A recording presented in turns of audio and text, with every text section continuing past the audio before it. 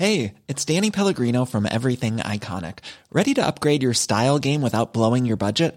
Check out Quince. They've got all the good stuff, shirts and polos, activewear, and fine leather goods, all at 50 to 80% less than other high-end brands. And the best part? They're all about safe, ethical, and responsible manufacturing.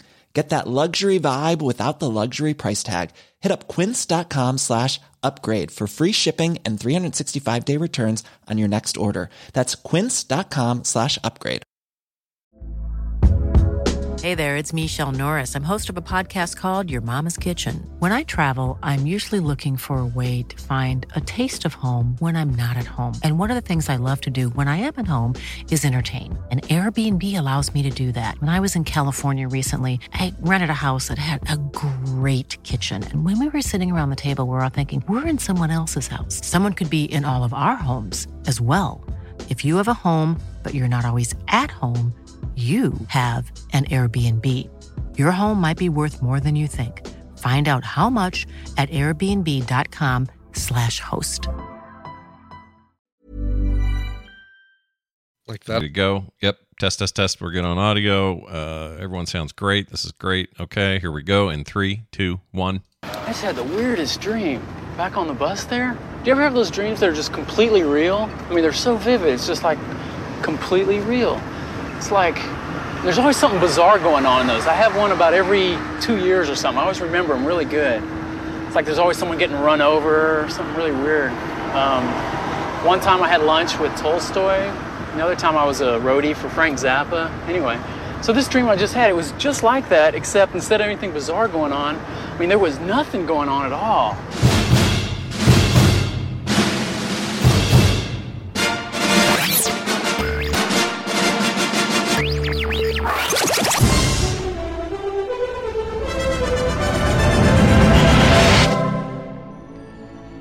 I'm a medical doctor.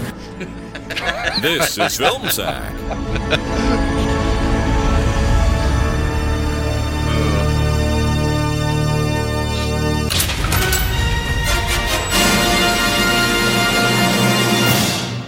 Oh, sure.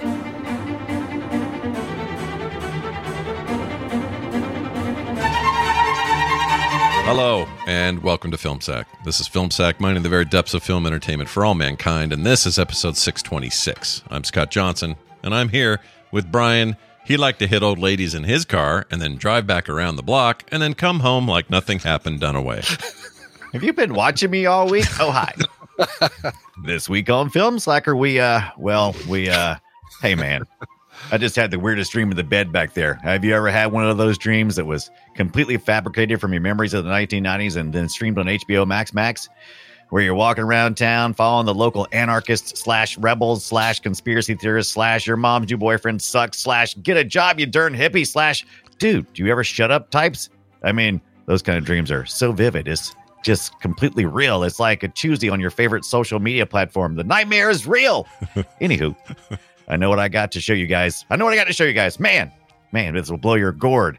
I have this friend. She's a butthole doctor in Texas, all right?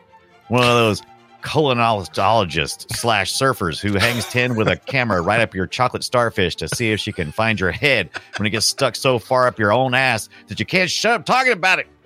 So she sent me this through the mail, like some mislabeled Cologuard sample that came to my front door. Hey, this isn't my Amazon order. Right. So do you guys want to buy bananas? So do you guys want to buy Madonna's butt smear or what? Randy? Pencil game or slap fight? Why not both? Damn it, Texas, everything doesn't always have to be bigger. That's the truth. Oh, my Lord. You're making me hate this movie just hearing you say that. Nicely done. Also with us today, Randy. Everyone in this movie looks like they helped found id Software. Jordan. Aloha, Scott. Brian. Randy. Have you ever woken up from a dream where you're falling from a height? How could your brain know exactly what that feels like if you've never fallen like that before in real life? we're all just living in a simulation. And if you think about it, oranges are orange, so we should call limes greens. Because when you need to clean off the bar of soap, you don't use other soap. You just use water. You don't clean soap with other soap. And you can't fix a dude with problems by rubbing him with another dude. You have to wash him off. Why doesn't anyone ever build a restaurant between IHOP and Waffle House and serve waffle cakes? I bet they would be delicious. There's no reason for the alphabet to be in any particular order, man. We impose order upon the alphabet, and then we teach the next generation that they have to adhere to the order, and they just believe it because little humans are wired to believe what we tell them. So LMNOP, am I right? Okay, I gotta move on. Be real, man. Be real. I think it says something that even when you're making a parody of the inane monologues from this movie, it sounds like it could have easily just come from this movie. Yeah, a little bit, right? I'd like to believe that we can do it better. Yeah, I think so. Yeah. Maybe we can. Well, let's find out when we talk to Brian. This movie could have been a genius short film, Ibbot. Yeah, I really, really wanted to do Billy Joel's Pressure with Slacker. You know, that's the thing I had kind of in mind in the beginning. Yeah. But another song really came to light, and it's one of the greatest songs in pop history that's about both infidelity and gaslighting. Oh, my Lord. All right. All right. Randy came in and he made us watch Slacker, recorder for the Film Sack Show. Picture this, it's a film about Austin, said that we should give it a go. How could I predict that it would be so hard to stay awake? How long did this experimental movie take that guy to make? Maybe it's because you stayed up too late last night. Maybe you were wakened by the sound of a cat fight. Could have been that I forgot to shut off the light. There's a lot of reasons that my eyes were shut tight. Worked really hard throughout the whole day. Sitting for a movie on the couch you lay. You could explain your exhaustion away. I'll tell you what during the podcast you should say. Conspiracy guy with the coffee. I was asleep. Dude with the backpack TV. I was asleep. Typewriter that you got her. I was asleep. Madonna's pubic hair and water. I was asleep. Got needs change for the paper. I was asleep. Maybe me for a movie later. I was asleep. Pixelvision camera. I was asleep. Hit and run with the grandma. I was asleep. You know, I'm hesitant to say this. I think this, you now have a new challenge to beat that one. That was the best. By far, it was the best choice of song, the best use of like the rap bit. Yeah. I don't know how you top that, dude. Well, I get to use my Shaggy impersonation too, which is really just pushing your tongue kind of towards the front of your mouth as much as you can while you Yeah. Yeah. How interesting, though, would it have been if you could have found a Madonna song that had been covered by the guitarist Pat Smear? Oh, yeah, Pat Smear. Oh, good old Pat Smear. Good old Pat Smear. Here's the thing. Now, I'm going to play the Fletcher intro. I need, fake Fletcher, and I need to preface this. Oh, no. I decided to set this thing to maximum. I forget the setting they call it, but basically it's sort of like, let it kind of just go all over the place. Okay. This may have been a horrible mistake, and I'm warning you guys now, but I'm playing it anyway. So enjoy this fake Fletcher moment as it describes the film Slacker. Slacker, a day in the life of Austin, Texas, as the camera roams from place to place and provides a brief look at the overeducated, the social misfits, the outcasts, and the oddballs. No one in this went on to do anything else ever, except the director, of course. It's mostly weird and sometimes compelling. I should know. I'm a medical doctor. Wow. So it did that, and I went, should I redo it? And then I went, no. I think it's appropriate. It feels like like everything here was the first take, so I think you should use the first take. That's a good point. That's right. No editing today. Even if we screw something up today, somebody could say some horrible joke and regret it or whatever. I'm not editing it because we're going to stay with the theme of the film and shoot once. Theme of the film. Take the first take. That's right. The first take. This is Richard Linklater's first real feature film called Slacker. Came out in depends on who you trust. 89 said where I watched it. Yeah, we've talked a little bit about it. It's an independent film released at some like film festivals. Yeah. And then got a little wider release. Not much, so but a little bit. Yeah. Like the date I'm going to care about is that it was filmed in August and September of 1989. Yeah. All of its like growth to prominence, and later like it won an Independent Spirit Award or something, or it was nominated. That's like it happened so far after the movie was made, right? Yeah. But like it was made in the late summer of 1989. It was obviously enough to propel things for him, because he pretty quickly rolled right into filming Dazed and Confused, which I think is an amazing film. Oh yeah. I think this one is interesting in its experimentation. I think the fact that Kevin Smith's gone on record to say this is 100% inspiration point for him even doing Clerks. Mm-hmm. A few other filmmakers have said the same. Like, this had a huge impact on people, but maybe I'm wrong about this, and I alluded to it in the intro. It just feels like this is really interesting at about 30 minutes. Mm-hmm. Yeah, you go longer than that. Long. Yeah, I give it 20, 15. When he gets in as soon as he gets in the taxi cab, about 5 minutes later, I'm out. Yeah, I could have used. It would have been great. And I'm not saying like strip out any of the individual people, but maybe make their whole diatribes shorter. And I don't know. I think I would take out some of the people. This is my main problem with it, is the diatribes, like you're saying. The problem is it's all a single voice. It doesn't seem like it's coming from the individuals. We have a bunch of different actors that were picked up around town, and it's an amazing feat of what he did here, and it's amazing filmmaking. However, it's just not very interesting, especially to people in our time, in my opinion. Yeah. Which is why I think you almost need this movie to happen right before like Reservoir Dogs and Pulp Fiction, because you wouldn't maybe know that it was a real genius move that Tarantino was able to put different voices in different people's faces. we are on the same page. That was the exact same thought I thought too. I was like, wow, this is like Pulp Fiction, but Pulp Fiction took it to right. I was thinking Pulp Fiction too, watching this, because you've got that same kind of thing. Like, all right, this, these people are connected to this person only because they were in the same place at the same time. And when the pancake shop gets robbed,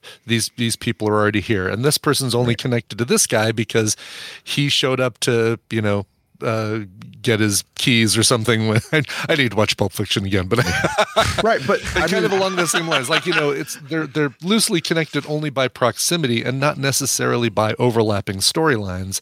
And, like they are in this film. It could have been arranged like this movie too, and I'm glad it wasn't. Oh God, that's one of the joys of Pulp Fiction. And like I'm not a huge Tarantino fan, but like it's impressive, a lot of the little bits, and especially that it was like his second movie. And here you've got the first movie, and so I feel like we're supposed to give him a lot of credit, right? Like you're supposed to give a pretty young actor, like we see him in the back of the cab and we hear him all through the beginning of the movie, and you're like, oh wow, that's the guy making the movie. Okay. Like, I feel like you're supposed to give him some credit because it's a first outing and he does a reasonably good job. It's a very clever concept. Like the thought, all right, let's look at the day-to-day or the day life of all these people as you are yourself, kind of like a person walking around Austin eavesdropping on all these people, or seeing these kids peeping Tom or breaking into the pop machine, kicking it and stuff like that. You are a person on the street in Austin along with these people.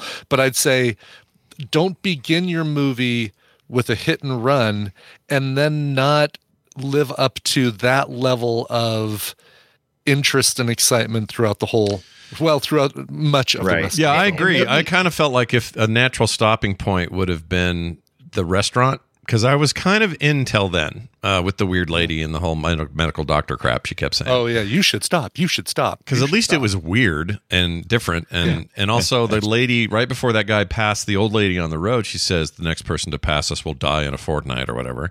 Oh, yeah. And then he walks by and I went, all right, well, they're going to make some reference to him almost getting hit by a car, which they did.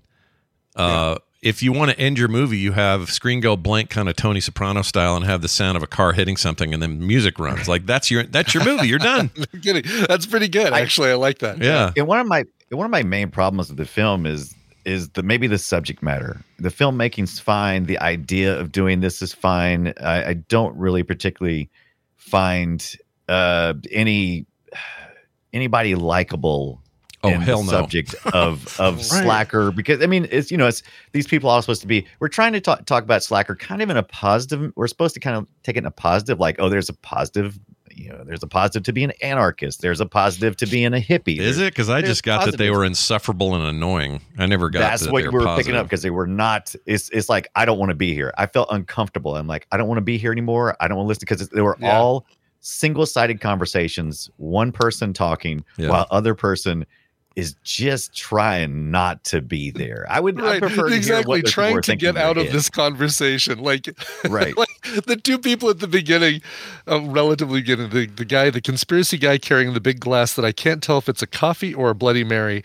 He's totally stole it from the place, though. You can't do that. Go ahead. Yeah. Right, exactly. But and he's like, "Oh, can I walk with you?" And they're like, "No, we're in a hurry." And it's like, I felt like I wanted to be those people throughout the whole film and say, like "Sorry, no, I'm in a hurry." Yeah, I feel like I was a hostage this whole film, and that was a bad feeling. And I'm like, I don't want to feel like I'm a hostage. It is. So the big takeaway for me, almost 100% of my takeaway from this movie, is that every generation wants to think they're the hip ones. Yeah. And when they're at a certain age, you're young, Yeah. you're late teens, your early 20s, you think you know everything, and then you've got a little bit of knowledge because you're starting to go to college and it's starting to permeate your life. And so you're starting to talk in these philosophical ways, and it's everything from just being drunk and talking about the Smurfs to, big government things or conspiracies about JFK or whatever. And that, this is a generation that is just slightly ahead of at least me and Brian's. These guys would have been, 89, we were 19, 20. These guys would have been that, or a little older than that. Most of these actors in their 60s now. Actors. Sorry, I shouldn't use that. How dare you, Time? Yeah. How dare you? How dare I call them actors? But anyway, the point is, everyone does it. Gen Z does this with some shitty little art movie now. Somebody did it when they were millennials. Prior to this, it was a bunch of beatniks and hipsters in the 50s. Like, this just was another one of those. And it kind of at the same time I went, oh right, we all think we're this until we're not. And then I also went, this is insufferable. These people annoy the shit out of me. And I love the end. Though. That's supposed to be entertaining, I think. Like, this is, so you got to understand, like, this is entirely couched in actual intellectualism. It's just it's just not shown. So these people are all up and down the drag in Austin, and they're surrounded by this massive institution of learning, right? Mm-hmm.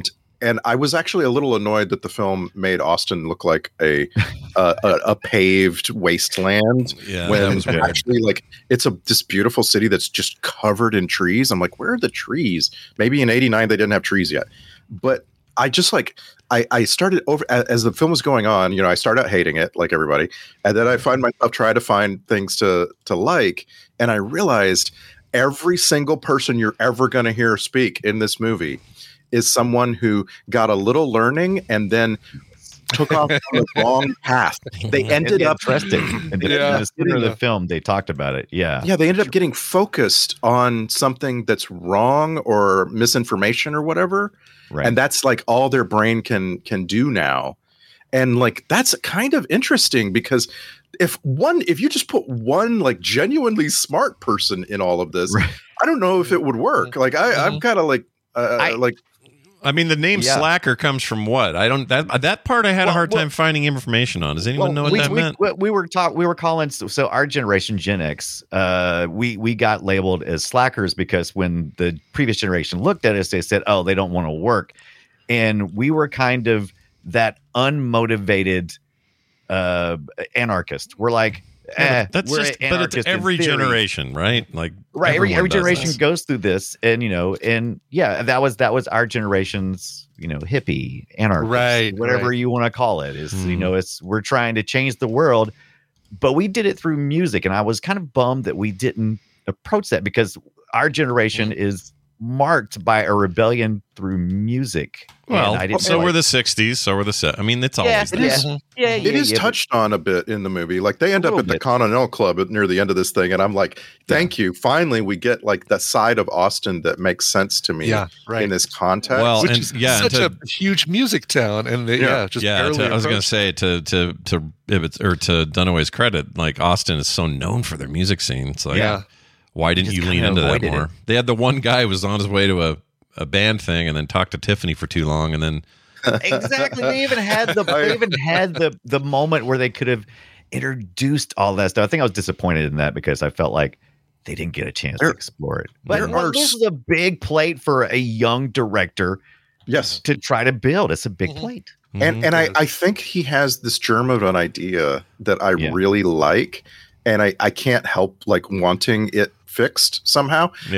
There's this recurring theme in this movie where people are going to go do something and then they don't, and it's like they're going to go to a movie and then they don't, and then they're going to go out of the mood of the movie. And it's like even when they actually get to a couple of women who are going to get into a club, they do the transfer of the wrist stamp thing. Yes. Oh, which I think, by the way, I mean, should we touch on that? That's got to be the thing that grossed Scott out the most is licking the wrist to transfer the stamp. Oh, 100%. It was that and the concept of Madonna's pap smear. But yes, our butthole surfer tried to make a Madonna pap smear sale right there on the street.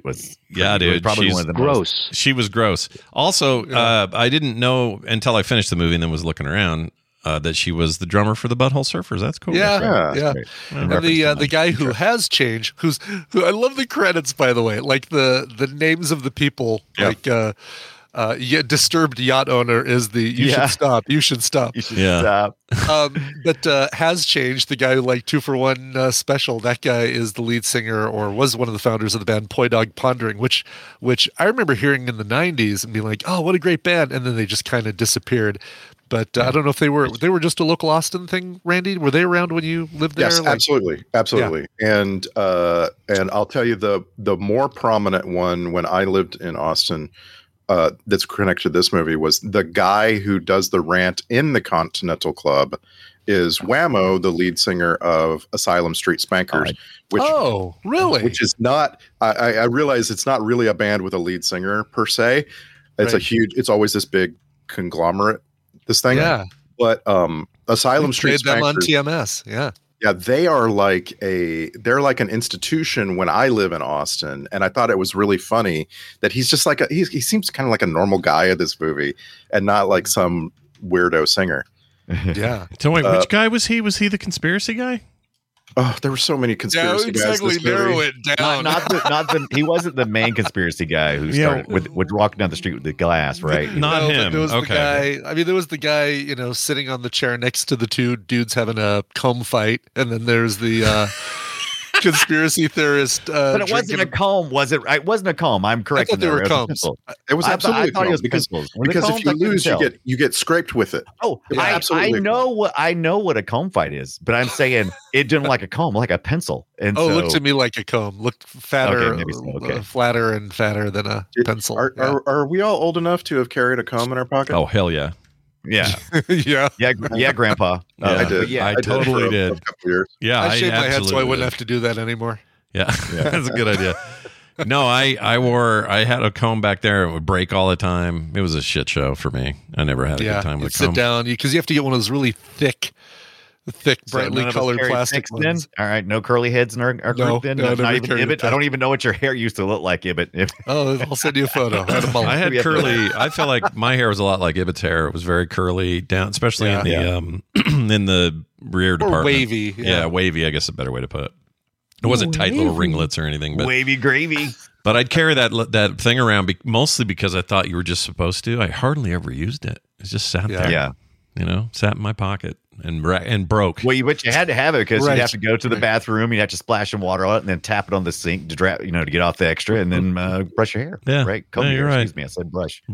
Comb, whatever. Look, man, No, you it's do a you. big difference. There's a brush and there's a comb. Yeah, it's a big difference. Yeah. I actually thought about I expected this out of this episode, and I actually thought about what if we tried to do the whole episode and never talk about the movie, but just talk about little stuff, little shits that comes up, like Right, little interesting little things, because that's really where I want to know this movie. I want to there's just all these little tiny things. A guy with a TV on his back. Why? I don't know, but I'm interested in understanding. All I thought felt about was attacked. I just thought about Dunaway and his all the Yeah, CRTs. I felt attacked Yes. during that part very Yeah, much. So. yeah, as you I was should. like, hey. Yeah. Watch it. One of the interesting things about the movie is your average movie, let's take, I don't know, The Matrix or something, 500 to 1,000 cuts in it, right? That's normal. Yeah. Lots of cuts. Yeah. This only has 163. Yeah, we're just handing off cameras, right? Basically, And following people. almost a third of them come from the last 5 minutes, by the way, when they do that Super 8 film scene. Yes, thing. right. That's great. And there's no reason really that this film couldn't have been. It would have been an achievement for sure. But one long take, and that would have been amazing. Although I guess it has to be an overnight thing, so then it would be like a. You would have just seen an hour and a half in the life of Austin as opposed to 24 hours. Yeah. Yeah, it's supposed to be a literal 24 hours, right? Because we started out with him on the bus arriving, and then the next morning we had the old guy walking, which I like because it's like we do have a re-exploration as you get older when you're no longer working. It's amazing what bullshit you can think of when you're not working, actively employed, right? Did it bother you guys that there was no connective tissue at all in the end? Like, I kind of thought we'd come back around to Linklater leaving town again, taking that lady's because he stole that lady's purse, by the way. I thought it was Yes, bookend he because totally did. Yeah. I felt like, the old guy was representational of where the character that we introduced in the beginning ends up. So I think it told the whole story to me. You know what? That's And I true. think That old guy is an old guy version of these hipster bastard kids. Yeah. Right. Yeah. Yeah. And that's how he. There's a couple of different old guys in this movie who are that thing. Yeah. Yeah, the anarchist guy who befriends the robber. Oh, And yeah. I actually feel like it ending at sunrise on Mount Bonnell. That's everybody who was in their 20s and lived in Austin and did that at least once. You go to clubs all night, and then everybody goes up to Mount Bonnell to see sunrise. Like, I felt like that was like a perfect ending because the point of the movie is to not have a point. And so, like, I didn't want a tidy, like, wrap up or return to something, Yeah. Bookend with Linklater. Well, because I mean, during his dream, and you played it, I'd forgotten it until you played it at the top of the show. But he talks about, doesn't he talk about a woman getting hit by a car or something like, a dream about a woman getting hit by a car? Yeah, he said it in our intro thing, I think. Yeah. And I didn't notice it until I actually wrote it down. I wonder if this guy is telling us what's about to happen in the rest of the movie. Well, let's hear some of this again, just to kind of to see if we can glean something from it. Hold on. I just had the weirdest dream. Back on the bus there. Do you ever have those dreams that are just completely real? I mean, they're so vivid. It's just like completely real. It's like there's always something bizarre going on in those. I have one about every 2 years or something. I always remember them really good. It's like there's always someone getting run over. I think that's the reference. Yeah. So I think the whole idea was he's setting up from the very beginning, and this is just a theory. Who the hell freaking knows what he was thinking? Yeah. But he's created a new reality because that's what he's talking about there. He's just by thinking about it, he's created this new reality, and he's walking into this reality, and we're watching it, and everything that's happened. So he is omniscient. He knows what's going on. I guess so. I kind of thought we'd loop back to him or someone. I really wanted to see the story through of the weird son who ran over his mom and put that video on loop. But that's not how dreams end, Scott. Did I? Yeah, you like it, and it's so straight. Like, the cops just show up and they kind of calmly take him. Like, I thought that was I don't know. There's something about it that really stuck with me. Yeah, that's what I'm saying. It's like this really strong, weird beginning, and then forget that guy. We're moving on. And we were already seeing. Well, we were seeing what could happen because he was. They were telling us in sort of ways that he was in the military. He had been ruled by structure, by his overbearing mom, military, and so his only way out of modern and polite society was what he did. This is what you get. This is the ramifications of it. And so the whole movie is about people's observations of assassins, which is just wild because you would never go into this movie like it's slackers, it's all filmed in one take. And like, yeah, it's about how people think of assassinations all the time. And right. And all of those people are considered anarchists. And it was kind of playing in and out of that. So it's a really brilliant, deep thought movie that annoys the hell out of you by sticking his head so far up his ass that you just want to get out. It's like, I want out. I don't know if it's that brilliant though, like, because it doesn't want to be brilliant, right? Like, you have there's this really memorable scene where some guy comes across some woman and she's got a deck of cards. I'm forgetting the name of the deck of cards, but what was it? It was like the theory exposition or some weird. Yeah. Oh, that girl. Yeah, that girl made me want. And then there's an art installation coming together next to her about ovarian cycles, and like it's like this whole thing. It's really like it's memorable because it's not got a point. You know what I mean? Like it's just like, oh, that's fun and weird, and it's influential for a reason. Like it had an impact on other filmmakers for a reason. It's just that I think that if you gave Linklater the keys to make a new one, to redo this and just rethink it, reinvent it, and do it for a new generation, I think it would be a lot better. I was thinking about somebody did in 2011. They tried to do a shot-for-shot remake of the film with some of the same actors, but a lot of new actors. But they updated it so cell phones are more prominent. You've got Alex Jones, like the guy in the room. So the two guys, instead of playing comb fight, they're playing Wii and hitting each other. And the guy who's doing all the talking during that point is actual Alex Jones. Crediting Alex Jones. Oh, because he's an Austin guy, right? He's an Austin native. What is this generation's slackers? Is there something? Is like there an equivalent? Millennials? No, millennials. I mean, too big a group. You're talking about Gen Z, like kids are my kids' age, like Nick's age, probably. Man, they may not. Yeah, have is there that. a term that they have for the? I love the way you describe it though. Just enough education to be dangerous. Yeah, let's make a Gen Z movie just like this, and we're going to call it Cringe. Cringe. There you go. Because Gen Z had multiples of these. We had Breakfast Club. We had movies that define a generation anyway, where the discussion about who we are and what our generation is. We had that. We had Dazed and Confused was for the people in the 70s, but it felt like for us anyway. Still does. What was I can't think of the other one, but like Mean Girls is a millennial deal, right? Like the millennials really cue in on that, the 90s kids and stuff. Clueless maybe, but I don't know what the Z's is. They just they're inundated who's rebelling against the machine right now? I'm like, it's kind of a little bit, but it's become such a large movement. They're too busy trying to pay rent. Political discussions here, but like the cancel culture, where people are like demanding that we, that the status quo changes. You know what I mean? So is that? I don't know if it's cancel culture. I wouldn't, because I'd give that to everyone. Seems to enjoy. Well, that's what I'm saying. It's even Slackers. There was, even when it was in the movie, it was saying that there's more than just Gen X in this Slacker group. But they were like, and they had things like, hey, we should change the money and get the Mason crap off there. Whoever mentioned that in the movie, forget who that was. Right.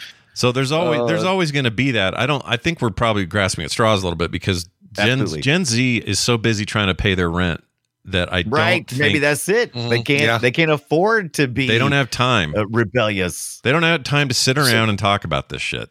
It's the wildest thing about this movie that every character you can assign some sort of success to, like a baseline of success. Like they're able to make rent even though they're living with 3 other people in a small house or whatever, and all these things that you can't really fix onto modern understanding. It just doesn't work. Where's their comedies at anyway? That's sitcom fodder. Having to live with people you don't want to be right. With. It should be right. Like if it was Friends, everybody would be in the same apartment. Yeah, all 6 of them. Three's Company. What's going on with this? Where's it at? Yeah, there's a bit of that. Is there any? It's okay. So we'll talk in a minute about the character that irritated us the most, because I think this movie deserves that. Oh gosh, But do you guys have one that didn't annoy you? Because for me, it was the poor girl that had to listen to Conspiracy Boy in the library.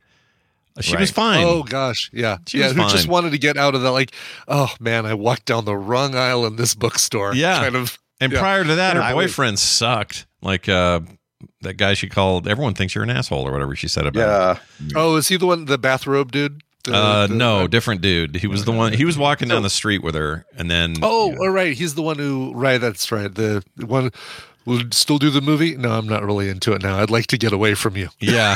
I need some quiet time or whatever she said. And then she ended up being with the most serial ass killer bastard weirdo I've ever. So for me, it's easily that kid, the JFK obsessive. Yes, conspiracy a go-go dude. Yeah. That's your most annoying. My least annoying has got to.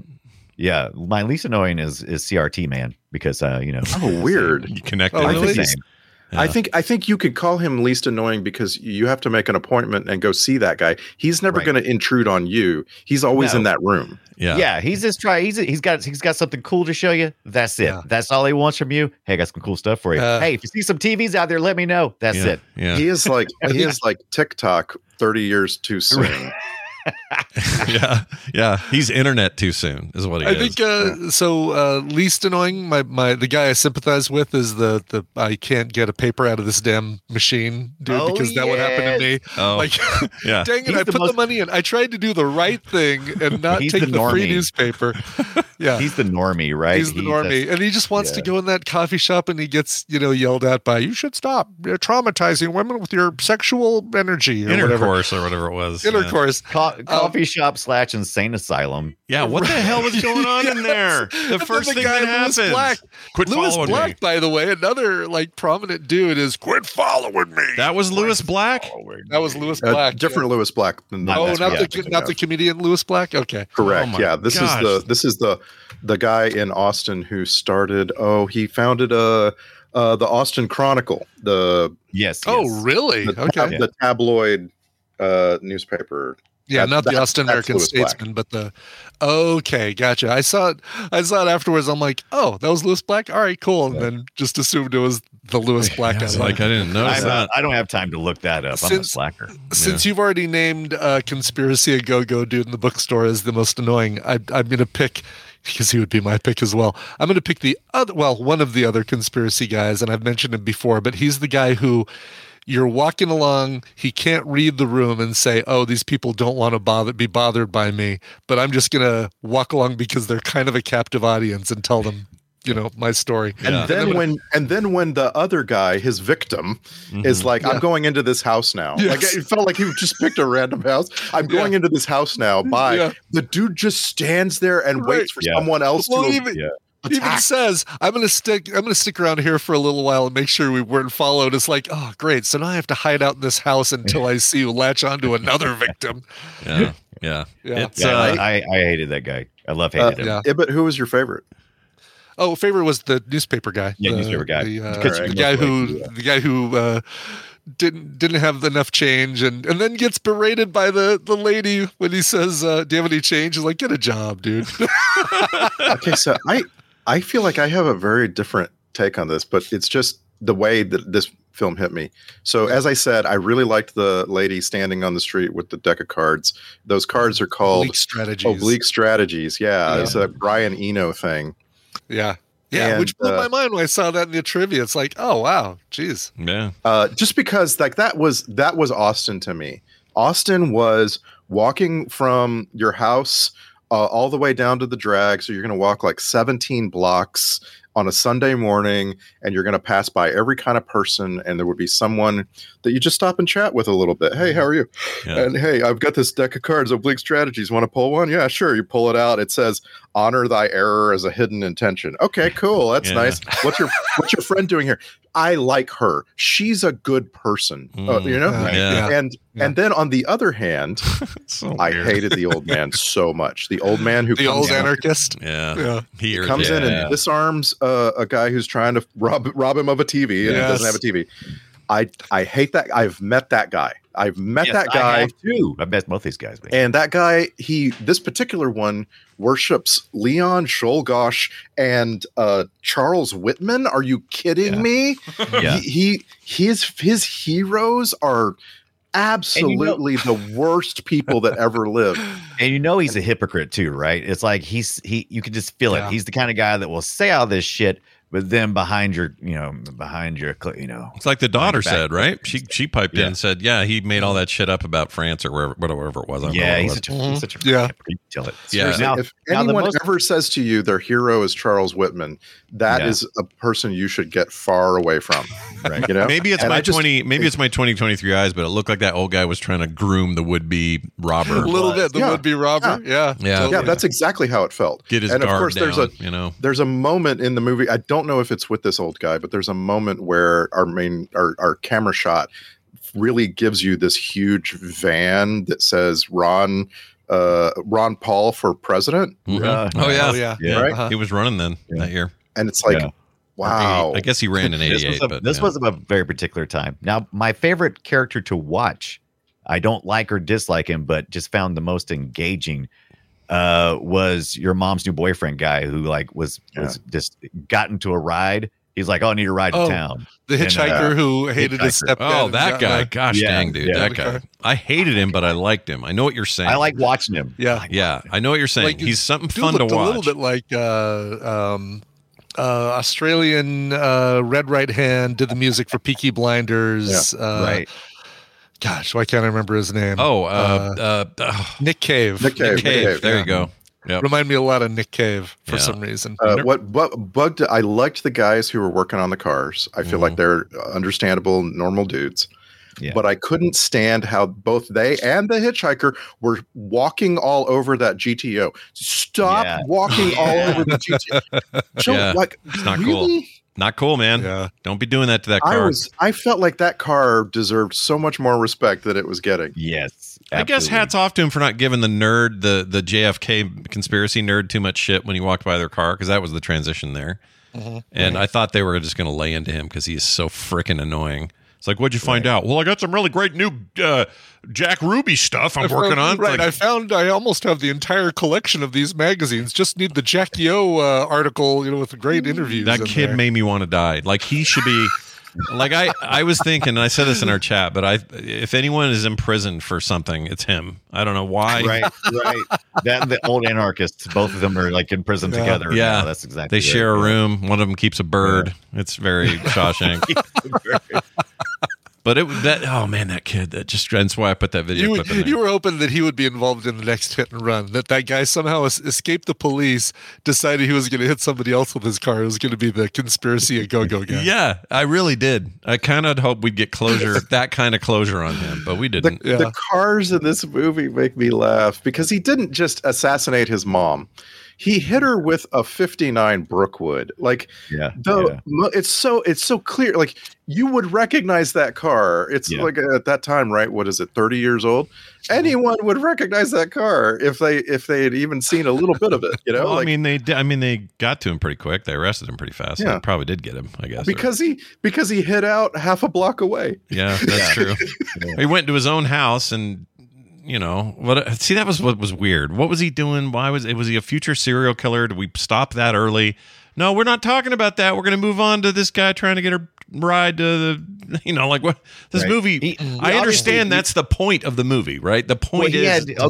Right. Yeah. And so he had I found him really interesting, but I didn't get a chance to really think about him that much, but you could tell he has a lot of order. He's got like the short, tight haircut. He's going through very specific things in the room. He's going step by step. He has all these ritualized things he's doing. It's like he's broke from reality. I didn't get a chance to explore if there was anything interesting there or not, but I thought it was one of the more interesting things. Yeah, it's a different movie, like you said. I love Catholic prayer candles with the print on the outside. Oh yeah. I love those so much, and I was worried about his hands though with that match. Woo, that was some big fire. It was some big fire. Oh yeah. Oh God, yeah. Biggest of fire. Did not care about burning himself. Yeah. Why? So I was really curious. Like, all right, why are you cutting pictures out of the yearbook and putting those in the candles to burn them up? Like, what specifically about those pictures and his little diorama for watching projector films? And like I said, I think what was being said there was, I guess, interpretation. It's art, but I felt like he was rebelling. He was broken. He had gotten so deep into the machine that he was just broken and he couldn't deal with anything, and so he had ritualized everything. I guess he so. Ritualized his rebellion, I guess you would and say. they really left it to our imagination, like which is good. That's what you want. I think that is good. In the end, the strength of the movie, if I think it's overlong and it has problems, but the strength of the movie is its non sequiturness. It's kind of this like, oh, all right, well, there's a little brief look at somebody. Okay, now let's go have a brief look at somebody else, and why is that interesting? And I don't know, that there's something to that for sure. And like you said, Tarantino and others maybe do it better, but even Linklater does it better. He does it better in the very next film. He does it in really brilliant ways, and I guess maybe he finally got the movie he wanted to make. That's right, because this one was super cheap to it. He made this way on the cheap, right? No real actors. What did he like 20,000? How much was it? 200,000? It was very low. 23 grand. 23 grand. 23 grand. That's why you see none of these people went on to do much else. Like some, but no. Like he just picked them off the streets. They were not inspired. Most of them were not aspiring to do anything. He just like recruited them off the street. Right? It was guerrilla filmmaking. This Jean Caffeine, who is the mom laying on the street. Her was credited as roadkill. Roadkill lady. She's got this amazing IMDb photo, which is just literally her on the ground and Linklater walking away with her purse. That's the love it. And I feel like that's indicative of pretty much everybody else in the movie. Nobody went on to do anything. You'd be surprised to find them somewhere. Maybe this Jerry Delanon guy. Let's see, he did. Oh, geez. Well, he did a movie called Count All Come. Oh my. He went to a totally different direction. He did some things. Sex Freaks, Nazi sex experiments. Was he in the little strangle porn film in the TV backpack guy's No, house? he's the Batman T-shirt older guy. Right. No, but I'm saying, did he do a double role and get to be in that one as well? Oh, right. Like a porn star. our weird nudity of the film. Yeah. Oh, that was weird. Out of nowhere and very explicit. It's like, well, it's one thing to just say, oh, I saw half a boob. This movie was like, hey, no nudity through the whole movie, except right here, which is fully porn. Here you go. Right. There's some porn for you. Yeah, but that guy's I guess he's a porn. He looks porny, doesn't he? He looks porny. He does look porny. Yeah, in the worst way. The question is, did the movie make him porny, or was he already porny? I don't know. That's a good question. I feel like you see the still that Scott put in the frame. He looks porny already. Yeah. That's right. He's just going to stand outside your house and make sure we haven't been followed. Yeah, he was so weird. Do not stand outside my house. The bar scene where they're shooting with that Fisher Price Pixel Vision thing. That was awesome. My sister had that camera. It was so weird, and it didn't make. The thing is, I don't think it did sound. So I think the movie cheated there and had absolutely dialogue where there was none, because I don't think that camera recorded audio. No, it was a fun little idea that it would have annoyed the crap out of somebody. Because somebody you're just trying to go to a party and see people, and somebody comes in and says, "Hey, I've got an art project and I've just recruited everybody here." Oh, good. Yeah, I was hoping that's what we were about to do. Yeah, but I don't know. The movie on the whole just kind of shows if you want something bad, you want a career as a director bad enough, make a slightly innovative student film, dude. Yeah, I mean, being his first outing for this size budget, freaking, it's pretty good. And I'd say more than slightly. It's innovative. It's a very clever concept. Execution, isn't 100% on point, but it's a very clever concept. Yeah, yeah, and like I say, in the right hands, and they might even be his hands again. This is a cool thing, or much cooler than it is. No, I do not want any more of this. I don't want to hear anybody else, street people pontificating. I get enough of that on social media. I don't need that. Yeah, but if you watch Dazed and Confused again, that's the movie. It's just better. Dazed and Confused is a good movie, but it's a bunch of voices instead of in one singular. Well, that's true. They all come together, and it's more of a movie. You're right. It's not a gimmick of we're walking through the street, and these are all the people's reactions in the street, and you're totally right about that. But I made notes about how I felt as I was watching it. And like my first big reaction about 10 minutes into the film was that thing. And I think Ibbott had this too. Like, who made me watch this? Like who can I blame? Who did this shit? and it's amazing how as it went, I kept returning to that in smaller ways. Like I was my sort of like pushback on don't make me watch any more of it became okay, but maybe the next scene will be better. You know, like it became I didn't end up liking the movie. I just I got used to it at some point. Yeah. I guess YouTube boiling in water. But I think this is recommended by people over the years, right? So I mean, this is considered like a gigantic film for a lot lot of Kevin Smith, like I said, it's his like sole inspiration. He doesn't have a career without it. It's an important movie. How about that? I certainly am glad I saw it. I don't need to see it again, but I like seeing the thing that influenced some of my favorite directors to do the things that they do, and like the thing that was enough to say, this is what made me want to make Pulp Fiction. This is what made me want to make Clerks. Sure. I'm so proud of us that we haven't been talking about Clerks nonstop for this far. I know. It doesn't. Maybe we'll sack it someday, but it doesn't. Like this movie made me think about Clerks, but it didn't make me want to like watch Clerks. Yeah, I will only ever watch Clerks again for Film Sack because I feel like I know this is going to be sacrosanct. Someone's going to be mad at me for saying that, but I don't. I think Clerks is another important movie, and once you see it, though, you're pretty good. You don't really need to. I like to run Clerks in the background, just like having some friends hanging out at the house. I don't know if I'll watch Clerks with complete attention anytime soon. Again, unless I'm exposing somebody who's never seen it. That would get my interest again, but otherwise, it's just turning on some old friends in the background for me. Yeah. Well, in Clerks, Kevin Smith fixes all of the slacker problems.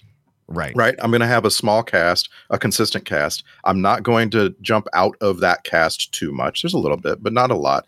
They're going to be way more vulgar, like much more vulgar than Slacker. And I mean, that's a decision. It's a creative decision, but it works because the biggest fix is it's going to be funny. Slackers is a lot of humor.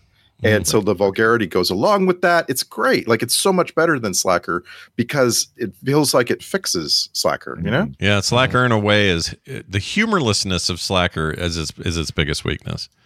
I really wish it was more. And it's supposed to be humorous, right? It's supposed to, it just didn't work. Like, I don't know. Yeah. Was there a part that made anyone laugh where you're supposed to laugh and not? Well, Butthole Surfer Girls. That's really funny. Yeah, that's pretty much the height of all the comedy. Yeah, but is it funny? Is it more like just uncomfortable? And it's funny when she goes on about and then says, "Want to buy it?" Yeah. I give you that. Going on about how excited she is that she got it, and now she's trying to get rid of it. Yeah, that was the comedy for me. Is everybody so far had been like bucking the system of capitalism, and she comes in and she sounds like a slacker too. Turns out she's just a hustler. She's hustling. She's capitalist right there. Yeah, she's the opposite. Opposite of a slacker in a weird way. She was like a. I don't know. We had a hustler right here in the middle of our Slacker movie. Yeah, exactly. And they used her for the cover. I'm sure that wasn't planned until she just stood out, right? She just stood out as a, I don't even know what you call it, as a standout. For me, the scene in the Continental Club where the guy Whammo is kicking everybody out, telling them to go home. I was so fun. I love him too. That, Mm-hmm. Yeah. It was those moments. I don't know. I still have a hard time trying to decide what I thought of this. I don't have a good way to describe it. It's just like there are things I watch in it and go, that's awesome. What a weird idea. I love the transition. I love that guy going to the restaurant and having all those weird people say dumb shit to him. Like, I kind of liked all that. But then the next Quackenbush Cafe is the name of that restaurant. Right. But when that girl goes, "Oh, I'm sorry, I'm late," and the other girl goes, "It's all right. Time doesn't even exist." Like, shut up, dude. Shut up. Like, I know we all talked like a lot of. I shouldn't say we all. I don't want to speak for other people, but we all thought we had everything figured out at that age, and I get it. Yes, exactly. But were we that insufferable? Because, geez. Yes. Absolutely. Were we? Were you? What'd you say? What were you like, Brian? Come on, lay it on us, Dunaway. What kind of? I didn't. I've always been an observer first. I always go in and listen to everybody else before I speak, and sometimes that scares the shit out of people because I'll be, I listen to everything everybody says, and then when everybody finally shuts up, I go, "My turn." And and then I know everybody and everything because I've heard all your things. You've bled everything right there on the floor, and I just throw it back at you. So that's insufferable, right? It's a different kind, but yeah. Sure. When you were 24, were you like busy drawing on paper? It was a very good year. Oh, Right. I mean, I was drawn a lot at 24, and I think I thought I also knew a lot about things I didn't know about. Yeah. And I kind of this movie made me mad at my younger self a little bit.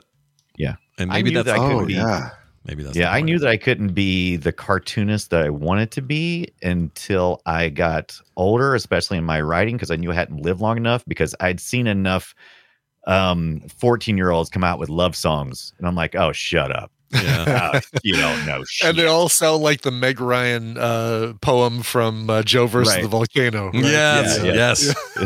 Oh my gosh, that's a perfect way of saying that. That's exactly right. Right. Yeah. So yeah, it's again, I admire the effort. He's in that generation. He's like 20 something here, barely. Yeah. And he's making this thing, and he's got a giant career now. I mean, I can't fault the guy, but I can sure say his movie doesn't hold up. You know, I was 23 when I moved to Austin, and like for the next couple of years, I remember these things. Like I remember friends coming and picking me up, and then we would just drive around Austin and talk. And like gas was below $2 a gallon at the time, and so like you could afford to talk. Yeah, it was just, and we would just drive around, and we would just look at the city, and we would talk about like politics and global events and stuff. And I can't help wondering if that was insufferable. Like if I put Scott in that car and made him listen, would he be just like absolutely? But not at 20. I wouldn't have been. I would have been like, yeah, man, totally. Like that's the only time it's insufferable. If you put somebody in the situation of that, like you and your friends hanging out talking about that stuff, that's like almost like a dance, right? You all are in kind of similar situations, and you get to talk about things that are all important to you, and it seems totally unique.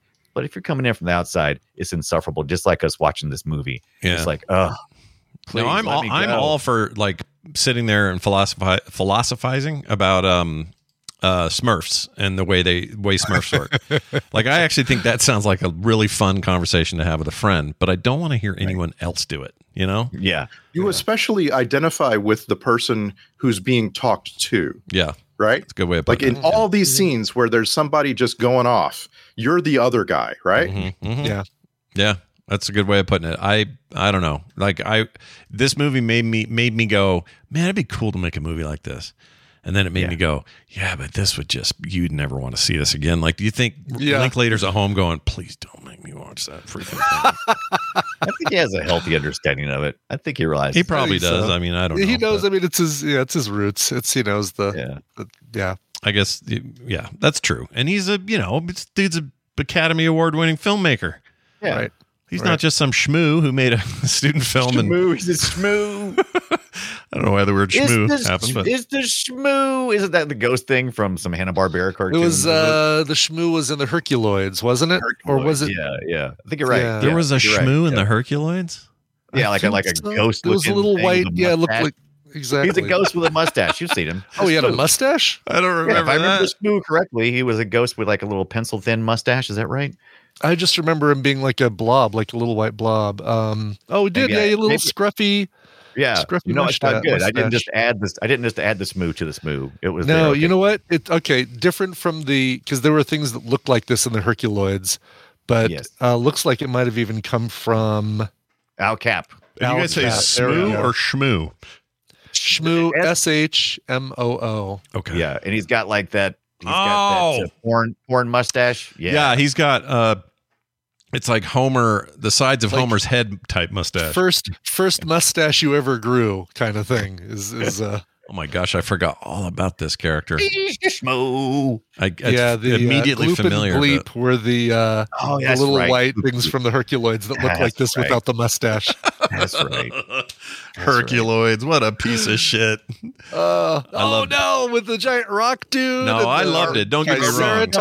Don't get me wrong. I loved it. Insufferable to our listeners pulling up all this weird ass. No, they need to go watch Herculoids. It's great. It's great bad. No, because we could be, if we were walking down the streets of Austin, we could be saying, man, remember the Herculoids? There was that big rock dude and a Triceratops looking thing and a couple of little goobers. I think the Triceratops represented My penis. Yeah, that's right. And the rock dude was the patriarchy. It really was the job of Space Ghost to bring down the patriarchy. Oh my gosh, this I is really exactly wanted right. to do that one cartoon girl. Oh. So it's just Smurfs because it was Smurfs. It could have been anything. They could have been talking about He-Man or freaking, something from today. Randy, you lived there, so can you say that I'm correct in assuming that every shot where people looked really sweaty and hot was accurate in July and August or whatever? For sure, absolutely. Yeah. I wrote down and I made a commitment to myself that I'm not going to spend much time in this episode talking about Austin. It's changed. It was a trip.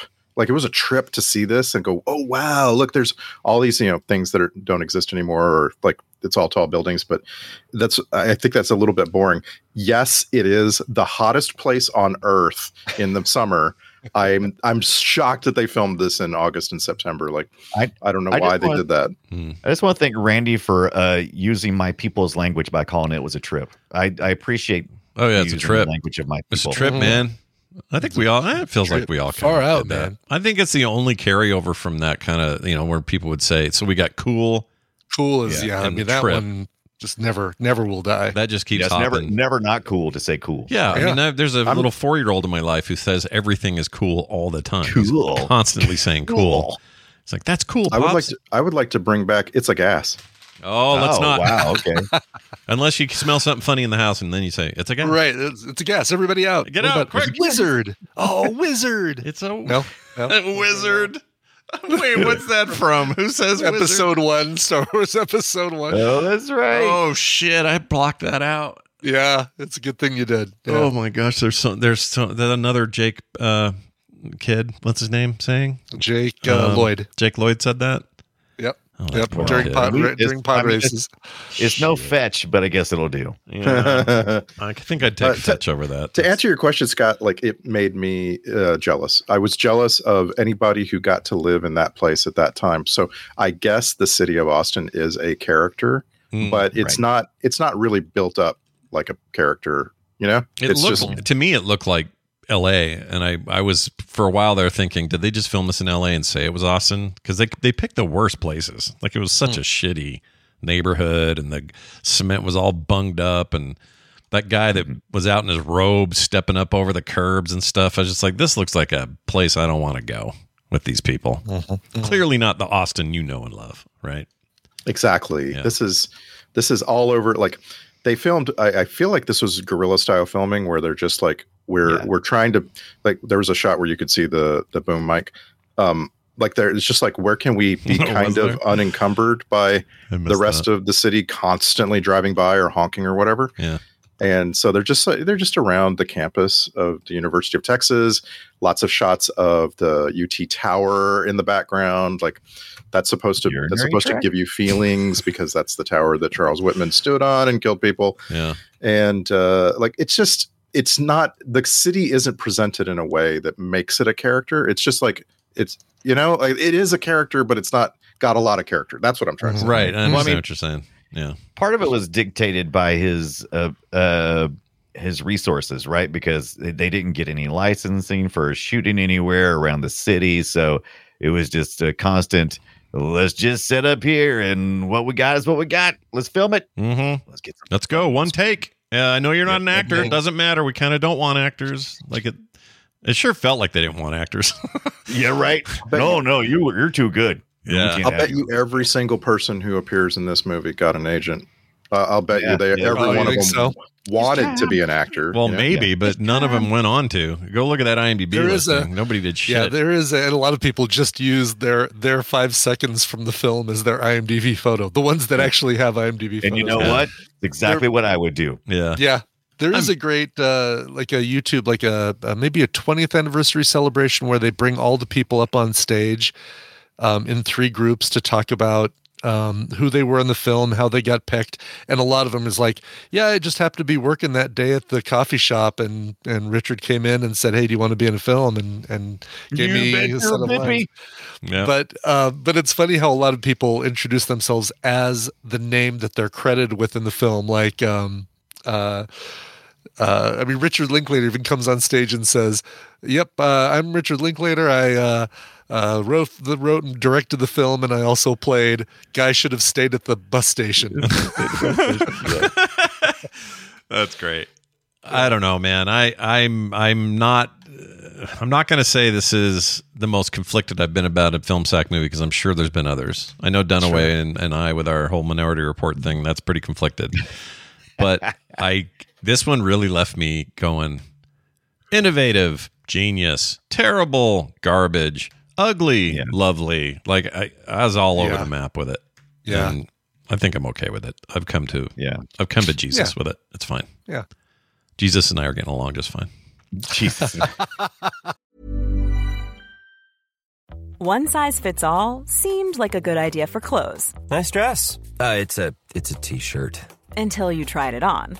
Same goes for your healthcare.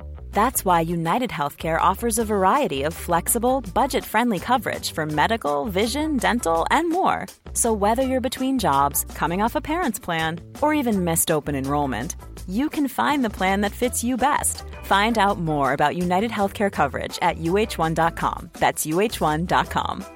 Mother's Day is around the corner. Find the perfect gift for the mom in your life with a stunning piece of jewelry from Blue Nile. From timeless pearls to dazzling gemstones, Blue Nile has something she'll adore. Need it fast? Most items can ship overnight. Plus, enjoy guaranteed free shipping and returns. Don't miss our special Mother's Day deals. Save big on the season's most beautiful trends. For a limited time, get up to 50% off by going to BlueNile.com. That's BlueNile.com. What do you guys? What do you say to some clips from the film? Oh, please don't. I can't wait to hear what you did for clips. Maybe watch the movie. Yeah, you already made me watch the movie. Ibit sent me a message and says it's going to be tricky to get clips for, and I thought, oh boy, this will be fun. And it turned out to be mostly true. The first hour, not bad, pretty good pickings. Second hour, terrible. Yeah. So I'll play what I got, and then you guys can decide. No punchy dialogue. It's all long-winded conversation. Yeah. One-way conversation. It's like letting your grandpa have full reign of the living room on Thanksgiving. Just shut up. Yeah. Get out of here, Grandpa. Get out of here, old man. Quiet, old man. All right, here's the should have stayed at the. Oh no, we already did that. Wait, did I? Well, here it is. Shit, I should have stayed at the bus station. Oh yeah, we already did that. Okay, here's the. He says this word wrong. Maybe it's all the porn in his life. I don't know, but here it is. Complete amnesiac, you know. Amnesiac. Stop it. Amnesiac. Stop it. Just stop. Too much porn. Go in the real world and don't say amnesiac ever again. I hate it. Here is something about being on. Oh, that's that guy again. Moon on the. We've been on the moon since the 50s. We've been on the moon since the 50s. Yeah. Okay. That sounds great, dude. How about weird laser mouth sounds from him? Yeah. I hated that guy. I did too. Yeah. He's up there. Top 3 worst for me. Oh, they're all bad though. Here's an Uncle Fester reference. It's Uncle Fester. She's noticed in that little Oh card. yeah, looking at the postcards. Yeah. Oh, That's another another dick weird that we one. never even see in the film is the guy who just Harry. leaves his apartment and just leaves a stack of postcards with a little story about. That made me want to die. Chick in the bucket, right? Did we find out Gary? No, nothing. That's total. Or did I just Everybody miss- in this movie is This- a chick in the bucket, dude. Yes, Everyone. it could be called Chick in the Bucket, the movie. Yeah. I'm Yeah. sorry. Yeah, that's Yeah. not a. It's a Not an full operable thing. family combo meal KFC bucket of chicken in the buckets. There's just And that's Everybody. actually where I think we have our biggest problem is that in parts where it was scripted, Richard Linklater made those postcards. He sat and wrote out and typed out and glued things to postcards for the actors to read. yeah. And it's not interesting. Yeah. How did they? That could have been really interesting. It could have been. Yeah. Yeah. Just annoyed me. Ugh. Here's more of that. Last summer, he thought about sticking his index finger in a fan. Well, don't do that. Yeah. Do it. It seems dangerous. She was very sweaty, that girl. Oh yeah, was she the one like gets on the bike with her friend and her pits are totally like she's totally pitted out? I think that's her. Pitted out. That was People were all pitted out all the time, man. Yeah. It's hot. Yeah. It's hot in Austin. Everyone looked like they had kind of had enough. Maybe weren't getting paid a lot, that kind of thing. Because if this thing was only $20,000, all that money probably went to paying people and film, and that's it. If I had to guess. Many more of these, and the SAG would have to strike again, right? Yep, that's right. Pull out your butthole and get ready to surf, because here's this bit right here. It's a Madonna pap smear. Okay. All right. That sounds great. Here's this other guy. He reminded me of Back to the Future, the guy that was running for mayor, Willie, or I can't remember his name, but he was so into it. There he is. Surgical strike capability of the oppressed. Thanks. Keep on keeping on. That guy. Remember him? You want to buy a t-shirt from me? No? Okay, anyway, I'll just keep talking about bullshit. What's this? You should I quit. I think I put an I in here by accident. It's a new, that's when you give up the Apple ecosystem. You I quit. Anyway, here it is. Let's see what we got here. You should quit. Quit. You should quit. You should quit. You should quit. Get her out of there. Should quit. You should quit. Get her out of that restaurant. Who is she? Is she the owner's kid? Post-it notes and. Ugh. And then everything about that place. She's rambling. Guy says, "Better knock it off," or whatever. He wasn't doing anything. Stop following me. Yeah. He didn't do anything, and to stop following. Yeah, whatever. Yeah. They should have ended the movie there. All right. Here's that lady again. You should quit traumatizing women with sexual intercourse. All right. Well, if it's consensual, then I don't know. Right on that. You should, but here's that. I'm a medical doctor. Yeah, we already heard that one. She is the best source of clips ever, though, isn't she? Yeah. Notice I own a yacht, and then she's 6. You notice I spent a good 4 clips on her, so yes, you are correct. She is the only good clip source. Here's another one. What's this? She looks like I don't know what this is. Look at Freud. Yeah, let's look at Freud. Yeah, let's look at Freud. That's the girl. That's the girl I like. She was the only likable person. Everybody else sucked. And then that thing about the Smurfs. The Smurfs, and then they've got their little colony group together where everybody hangs, in their one little group and everybody's right together. Everything flows real well. But anytime any one of them tries to take off and do their own little individual trip, that's when Mr. Evil comes down off. Yeah, that's enough. I don't want to hear that guy anymore. Horrible. Right. It is interesting to me how different there is. Like, there's 2 concepts. There's high thoughts, right? You get high and you have deep thoughts. Yeah. Right. This movie is not about that. These people are totally sober. This entire movie. Yeah. Every one of them is stone sober. They're having some other thing, like conspiracy were drinking theory. Something. They had a bunch of beers around, but I don't know if that meant they were drunk or not. Can't tell. The Smurf people. They were like that's Smurf people. Smurf people. Well, that does it for clips. Now this.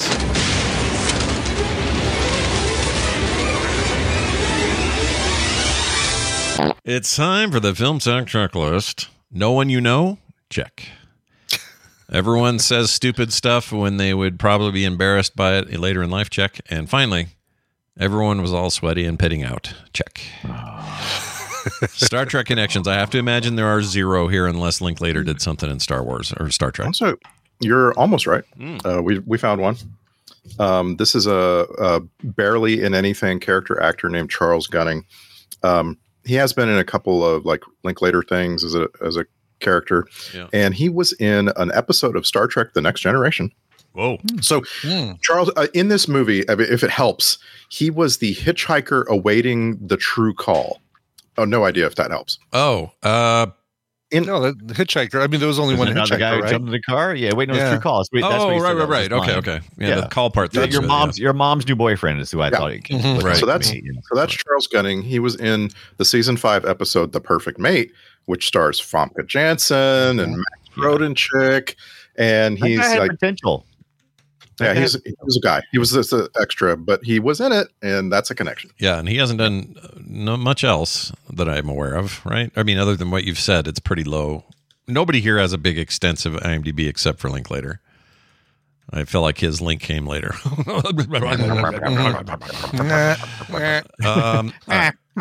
On that note, let's take a look at the soundtrack grade. I'd give it a W for what soundtrack? There really wasn't any. Right.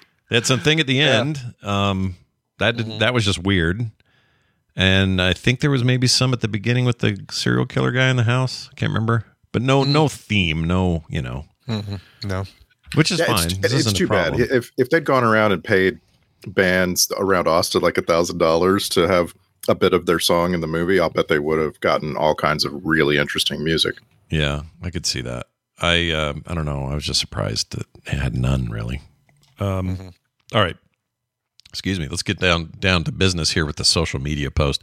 This is where you guys sum shit up in like, I don't know, 280 characters or so. And then you post it on social media, like Friendster, whatever.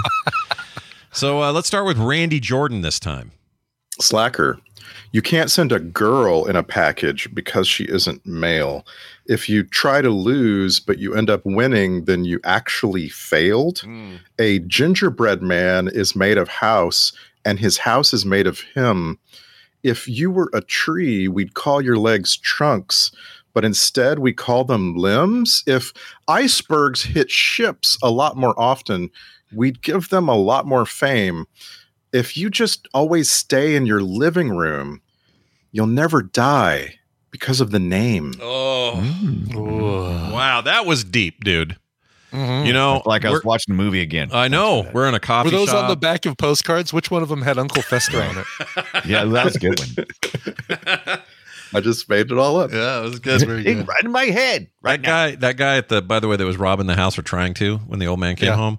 He reminded me of a mix of this older, muscly Skarsgård, vampire Skarsgård guy, mixed with like the dude who's shirtless and in his underwear all the time in Notting Hill. Do you get who I'm talking about? Oh, yeah. It was like a weird combo. And at first I was like, do we know him? Is this the other actor that maybe went on? No, it's just he did shit other than this. Oh, funny. Yeah. Really threw me, though. Let's see. Brian Dunaway, I believe it's your turn. Oh, it is indeed. Oh, hi. Slacker, like some collectible Madonna pap smear memorabilia from the 90s, is one pubic hair short of a sale. All right, I'm a head out. SpongeBob meme attached. Nice. That's how the Z's do it. Yeah. Nicely done. Finally, Brian Ibbett. I couldn't decide. I wrote 3 this week. Wow. Shit.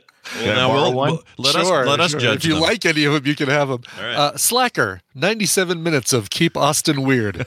All right. Good. Number 1. Slacker, I feel like I'm aging like the kid in Boyhood during this movie. That's good. Slacker, say what you want about the bad acting in this film.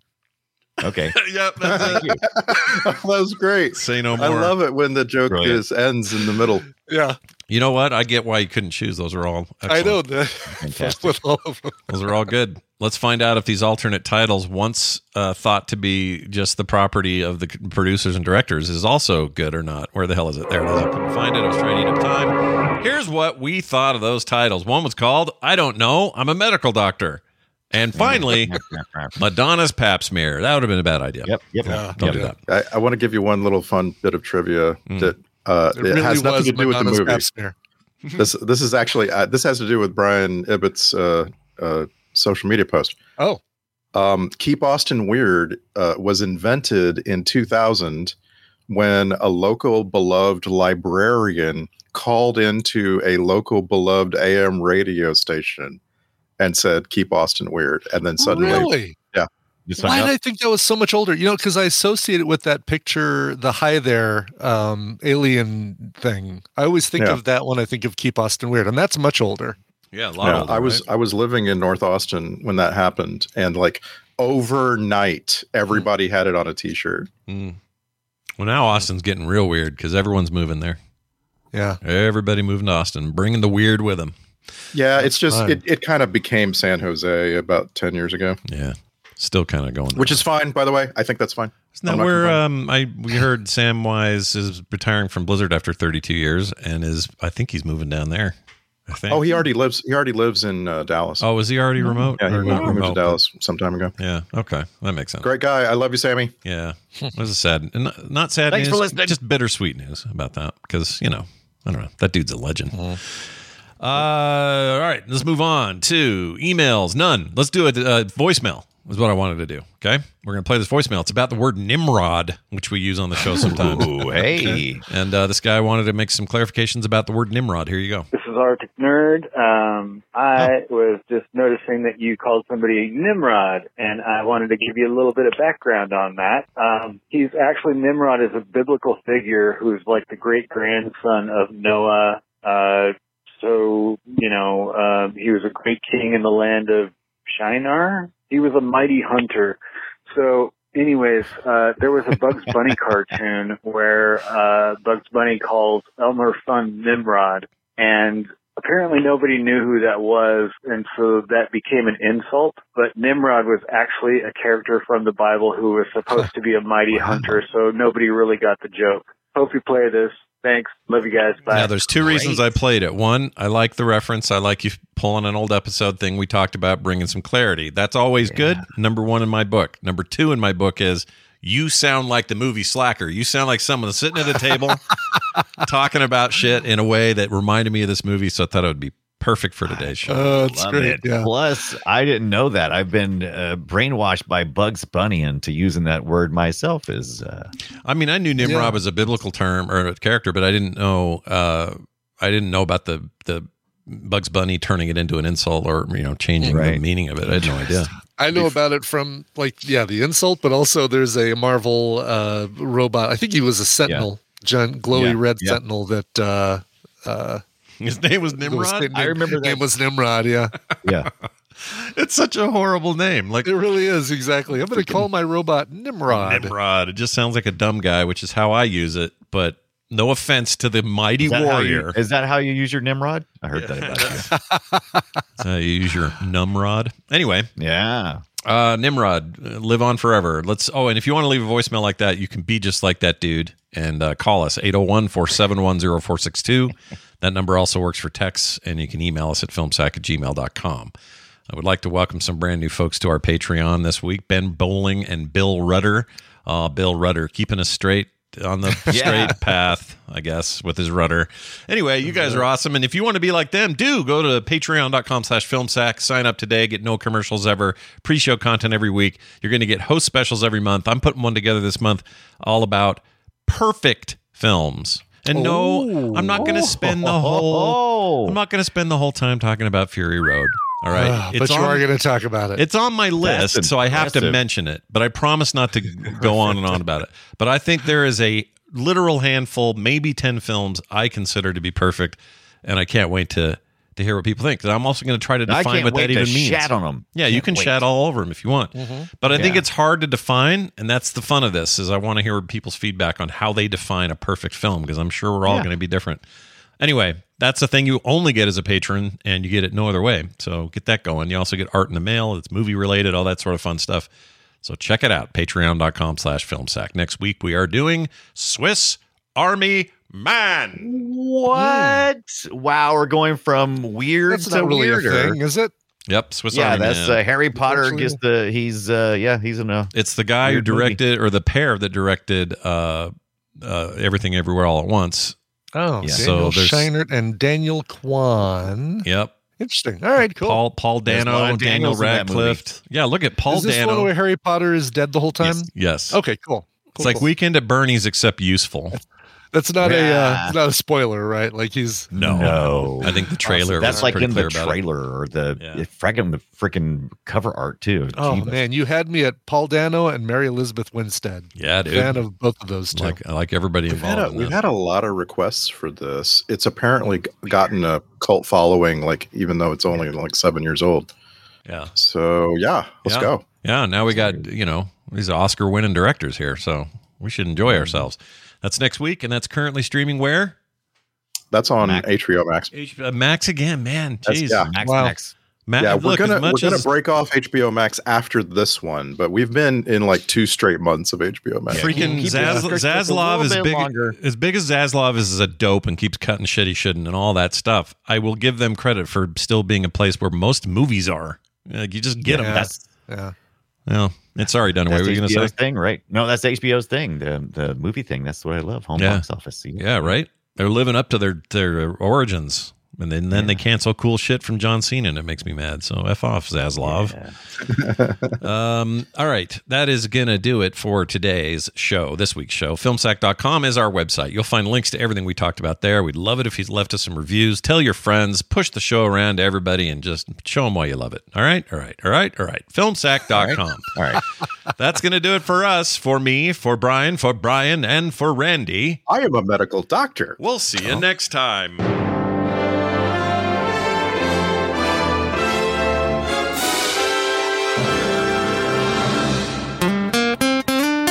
Get more at frogpants.com.